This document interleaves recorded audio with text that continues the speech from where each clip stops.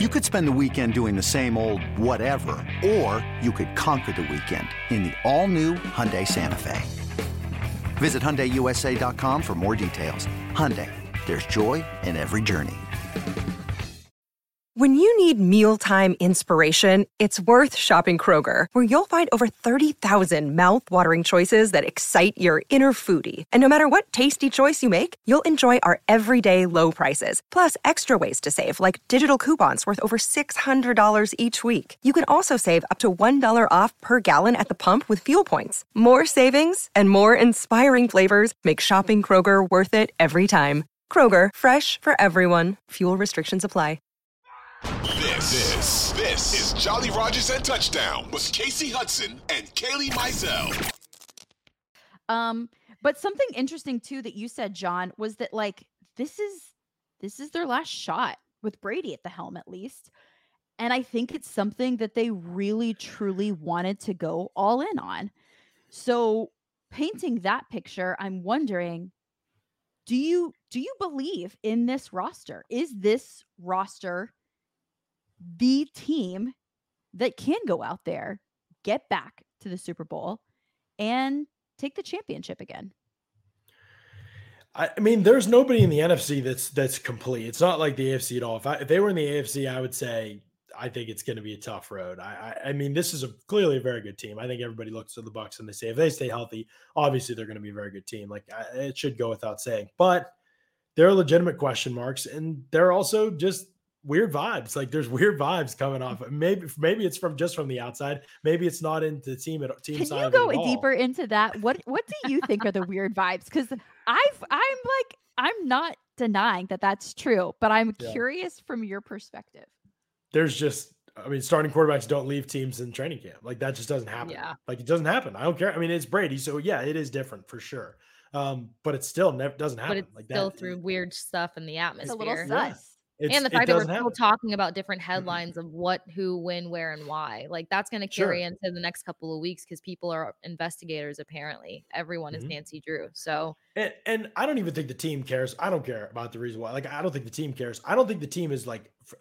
When I say vibes, I don't think it's like the team is frustrated because Brady missed that time. I don't think anybody cares. It's Brady. I literally think Brady could do whatever he wanted there, and they'd be like, "That's Tom Brady. Like he can do whatever he wants." He's earned that respect from the rest of the team.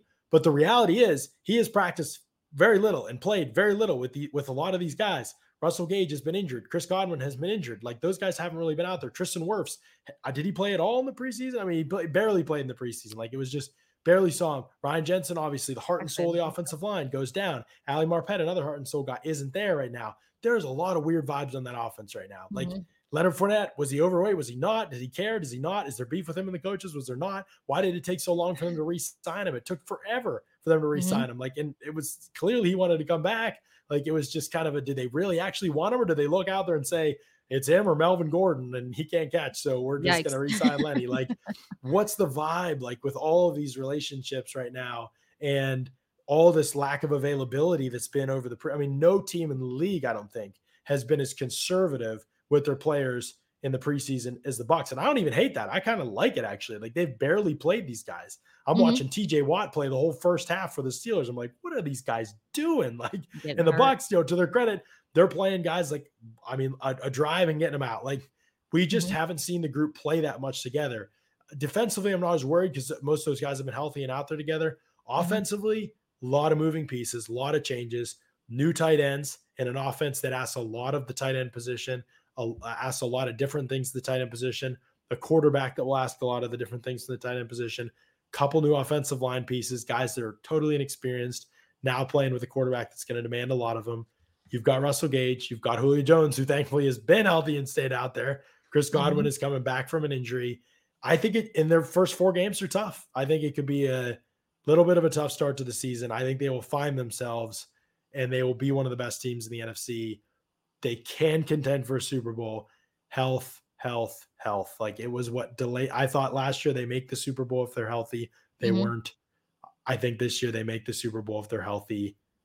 I don't know if they will be. They're already not with Ryan Jensen. That's a huge piece. That is a big loss. And I'm glad that you kind of touched on the offensive line as well as the tight end group, because in terms of maybe not specifically to roster cuts and whoever made this team, but I definitely wanted to pick your brain on this offensive line. And I know there's been a lot of conversation around Luke Goedeke and whether he'll be able to really hold up to, playing first string at left guard and kind of how they lined up their depth chart across the offensive line. And then the tight end group, I was not a fan. I thought we needed so much depth if you would have asked me this question 2 months ago. And now I kind of have a different perspective on it. So definitely O-line. I'm sure fans would love to know, like, do you have faith in this with Ryan Jensen out? Do you have faith in their depth? Did they need more depth? Did they need veterans? Where did you land on this one? Yeah, it's not great right now. Brady can make a lot of things look better. Here's the other question. I think everybody knows, everybody watched Robert Hainsey. I think he's been solid. There are enough issues in the run game at times. Functional play strength, is it where it needs to be? I don't know the answer to that question yet. It certainly wasn't against the Colts. Grover Stewart and DeForest Buckner are two of the best defensive tackles in the league, and they destroyed Hainsey and Goedeke. Heyday. Not worried about the right side with Shaq Mason and Tristan Wirfs will be fine. Worried about Hainsey to a degree. Definitely worried about Goedeke. Again, not long-term. I like him long-term. But right now, it's all about his functional movement skills, strike timing. Those things are like very much still question marks for him. And they have to get better. Otherwise, he's going to get lit up. I mean, he did not – the Titans game, he was pretty solid. And those are some good players he was playing up against. Then he saw the cream of the crop against the Colts, and he didn't look like he belonged on the field. Like, straight up. Yeah. He would have been benched in that game had it continued and it was a real game. Like, he would have not have finished that game because he was that much of a liability. You're going to trot that out there against in week 1? I don't know. I mean, week 1, it's one of the weakest defensive tackle rooms in the league. Week 2, week 3, week 4, week 5, week 6, you face an all-pro defensive tackle, a Pro Bowl defensive tackle, at least one, some of those cases, multiple guys who can really play. So they're question marks, but the one nobody's talking about, Donovan Smith has gotten better every year he's been in Tampa Bay. But a lot of that recent growth came when Ryan Jensen was the center and Ali Marpet was next to him playing the best ball of their careers. What happens when the guys two guys to his right fall off? Does that affect him? Because we've seen it affect offensive linemen for years. That chemistry, especially when it comes to passing off stunts and twists and things like that. Ali Marpet was the leader in doing a lot of those things when he played with Donovan Smith on that side. Luke Goedeke's not going to be that guy. He's going to be looking for Donovan Smith for those pointers. He's going to be looking for him for the timing and the communication. Is Smith ready to be that guy? That's a big question mark too. I think he's a really good player, but there's some question marks even for him going into this season. That's wild. That's great perspective actually too, because I don't think too many people realize how much, I mean, depending on how big you are into diving in deep into football, but how much the offensive line relies on the guy to the left and the right of them. And it's funny because over at Pewter, I think you guys had mentioned a couple of times how it was a debate whether or not Kappa was really that good or whether it was the guys next to him that made him better and, how he would succeed after being with the Bucs. So the offensive line is going to be a huge focal point for week 1 and kind of stemming off of the offensive line. The next group of guys that have to do some blocking, but they get to do some catching, so they don't constantly have to have their hand in the dirt and do the baby powder and the towel routine. Tight ends. I was freaking out about them 2 months ago. I was really freaking out. Not because, I need Rob Gronkowski back. No, I needed like anybody. And we've talked about tight ends so much, you and I, John. So you know that I like what we used to call pro style tight ends, the real guys out there. Cade Otton and Ko Kieft surprised me. What do you think their roles will actually be with this team? And did they surprise you at all? They are the real guys, like you described. They are the real tight ends, not these fake tight ends. These Mike Don't give me a hybrid tight end. I'll lose it. Yeah, get these Jimmy Graham tight ends out of here. No, these guys are the real ones. They put their hand in the dirt. They block. They move the second level. They block guys. They turn defensive ends out. And they actually legitimately move people in the preseason. I mean, you can't not be encouraged because two things, I think. Mentally, they seemed like they knew what they were doing. And physically, they weren't overwhelmed. Those are huge starting points. Are either of them going to make Gronkowski's impact as a receiver? Probably not this year. Cade Otton maybe down the line. That's, they're not obviously Gronkowski level impact, but maybe he's more of an impactful receiver. Right now, it's a huge question mark. I think that how much receiving production they're going to get from those spots, but they don't need to be Gronkowski receiving level production. They just don't. That's not the most important thing. Is that they don't screw up and that they help in the run game. They can help in pass protection. They know where to be as route runners. If they do, they'll catch touchdowns. They'll convert first downs underneath. They'll do those things they need. They got enough weapons all over the field. I'm not worried about the tight end room anymore either. I'm with you. I mean, you're some degree of worry when you're relying on 2 rookies, and Cal Rudolph, he's We not still don't totally know. washed, but he's probably not. Yeah, He's we probably still don't mostly know. washed. He had some Yeah, we moments still in don't know. training camp where it's like, you're a veteran. What Yeah. happened there? And then there's other moments where it's like, oh, Rudolph, yes, squad. And again, he's like, barely played with Brady, so yeah. that And then there's that that. matters. Like that's a big part of this. You look at the COVID season, like they didn't hit their stride until the end of the year, and a lot of it was because players that never played together before were asked to play together a lot. So that's going to be a key factor in this is the reps that they get together. It might not look great at the beginning of the season, but I do have faith that by the end of the season, I don't think we're going to be like, wow, this tight end room's a disaster. It's the reason why they're not having success. I think that they'll be okay. Do you think that same thing for the O-line? Do you think that with the reps, with the tough front end of the season, that there could be a stepping up, a learning curve, a growth that some of these younger guys or some of the question marks go through that does allow them to have a little bit more success at the end of the season? I hope so, but I don't feel as confident in that one, Kaylee, to be honest with you. Like I think that Hainsey can keep getting better. I think that I can keep getting better, but to what degree? Those are just so much more important positions. The communication at the center position is so important. It's hard for me to know from my vantage point where Hainsey's at with all of that. I mean, the guy is just totally in love with football. So is Goedeke, by the way. Those types of players tend to get better. But I don't know if it's all going to happen this season. I think Goedeke is going to have a rise similar to Kappa, where Kappa was unwatchable on a worse offensive line. So Goedeke won't be hopefully that bad. His rookie year, probably average, maybe his second year, a little above average his third year, and then probably pretty close to that level his fourth year as well. So, that was kind of the rise for him. Maybe Goedeke's ceiling's a little bit higher. I hoped I was coming out of the draft a little bit higher than Kappa's. We'll see. I think we'll get to the end of the season, and I think we'll still feel like those guys are question marks. If they're both still starting, I think we'll feel like they're question marks. And I'm not convinced that the team won't watch that Colts tape and say, you know what, Nick Leverett might get us killed a couple snaps a game, but 5 other snaps a game, he's going to kill somebody in the other team because he's crazy. So they might end up riding with Nick Leverett. I don't know. But I think either way, you're going to still have question marks at the end of the season at those spots.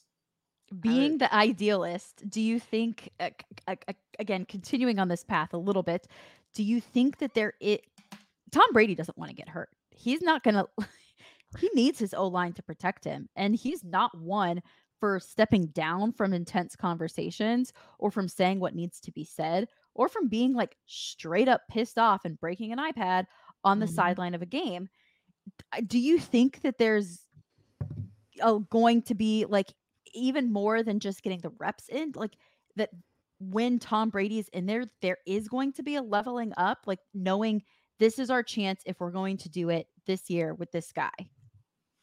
I don't know. Sure Again, the idealist in me is like wanting to ask that question. Like, That'd I be just awesome. need positive news. We're just waiting. It sure didn't happen in the last preseason game. On Brady's first drive of the game, I think Goedeke got beat 4 times probably in pass protection on the first drive. Josh Wells got beat repeatedly, which he's going to be a backup, and he's probably better on the left side than the right side, and he was playing on the right side in that first drive. So, I mean, there were concerns there. Hainsey got beat once, I think. Shaq Mason, Donovan Smith looked pretty good for the most part. But yeah, I mean, it was a huge concern on that drive. I mean, I think that's the biggest thing. Now, Brady gets the ball so quick and makes such good decisions. It's not going to be like, oh, Brady's going to get sacked 50 times this year. That's not going to happen.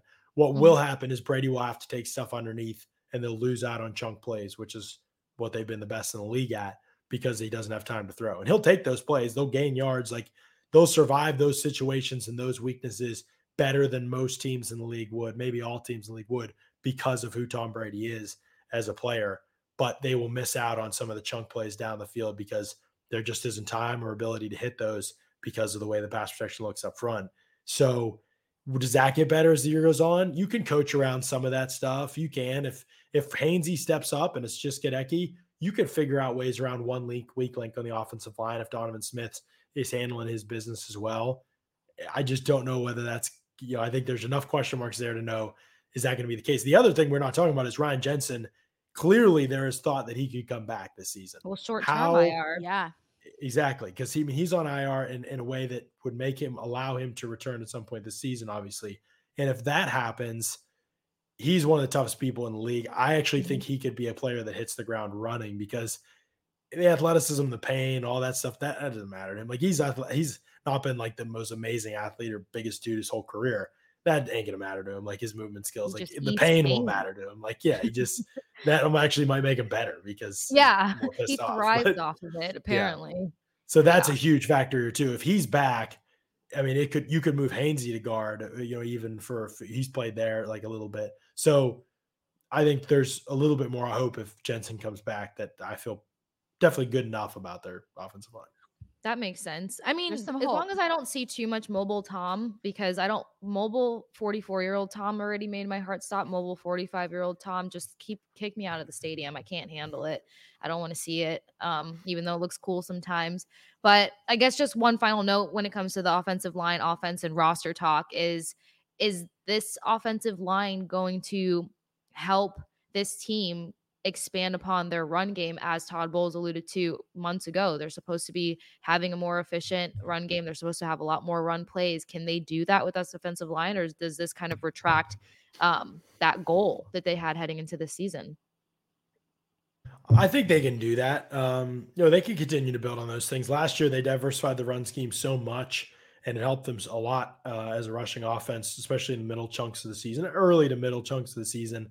This is always going to be an offense that if they pass the ball often and they pass the ball early on downs, and if they throw the ball more than they run it, it's going to be one of the best offenses in the NFL. And, Todd Bowles, I think he's going to be great. If he gets away from what has worked for this team the last couple of years when their offense has been the best in the league, then, he's going to be able to look in the mirror and say he was the problem, because there's just no reason to get away from the things that have worked. There's no reason to step in to Byron Leftwich's situation, basically, and say, hey, we're going to run the ball more on early downs. We're going to run the ball more in these situations.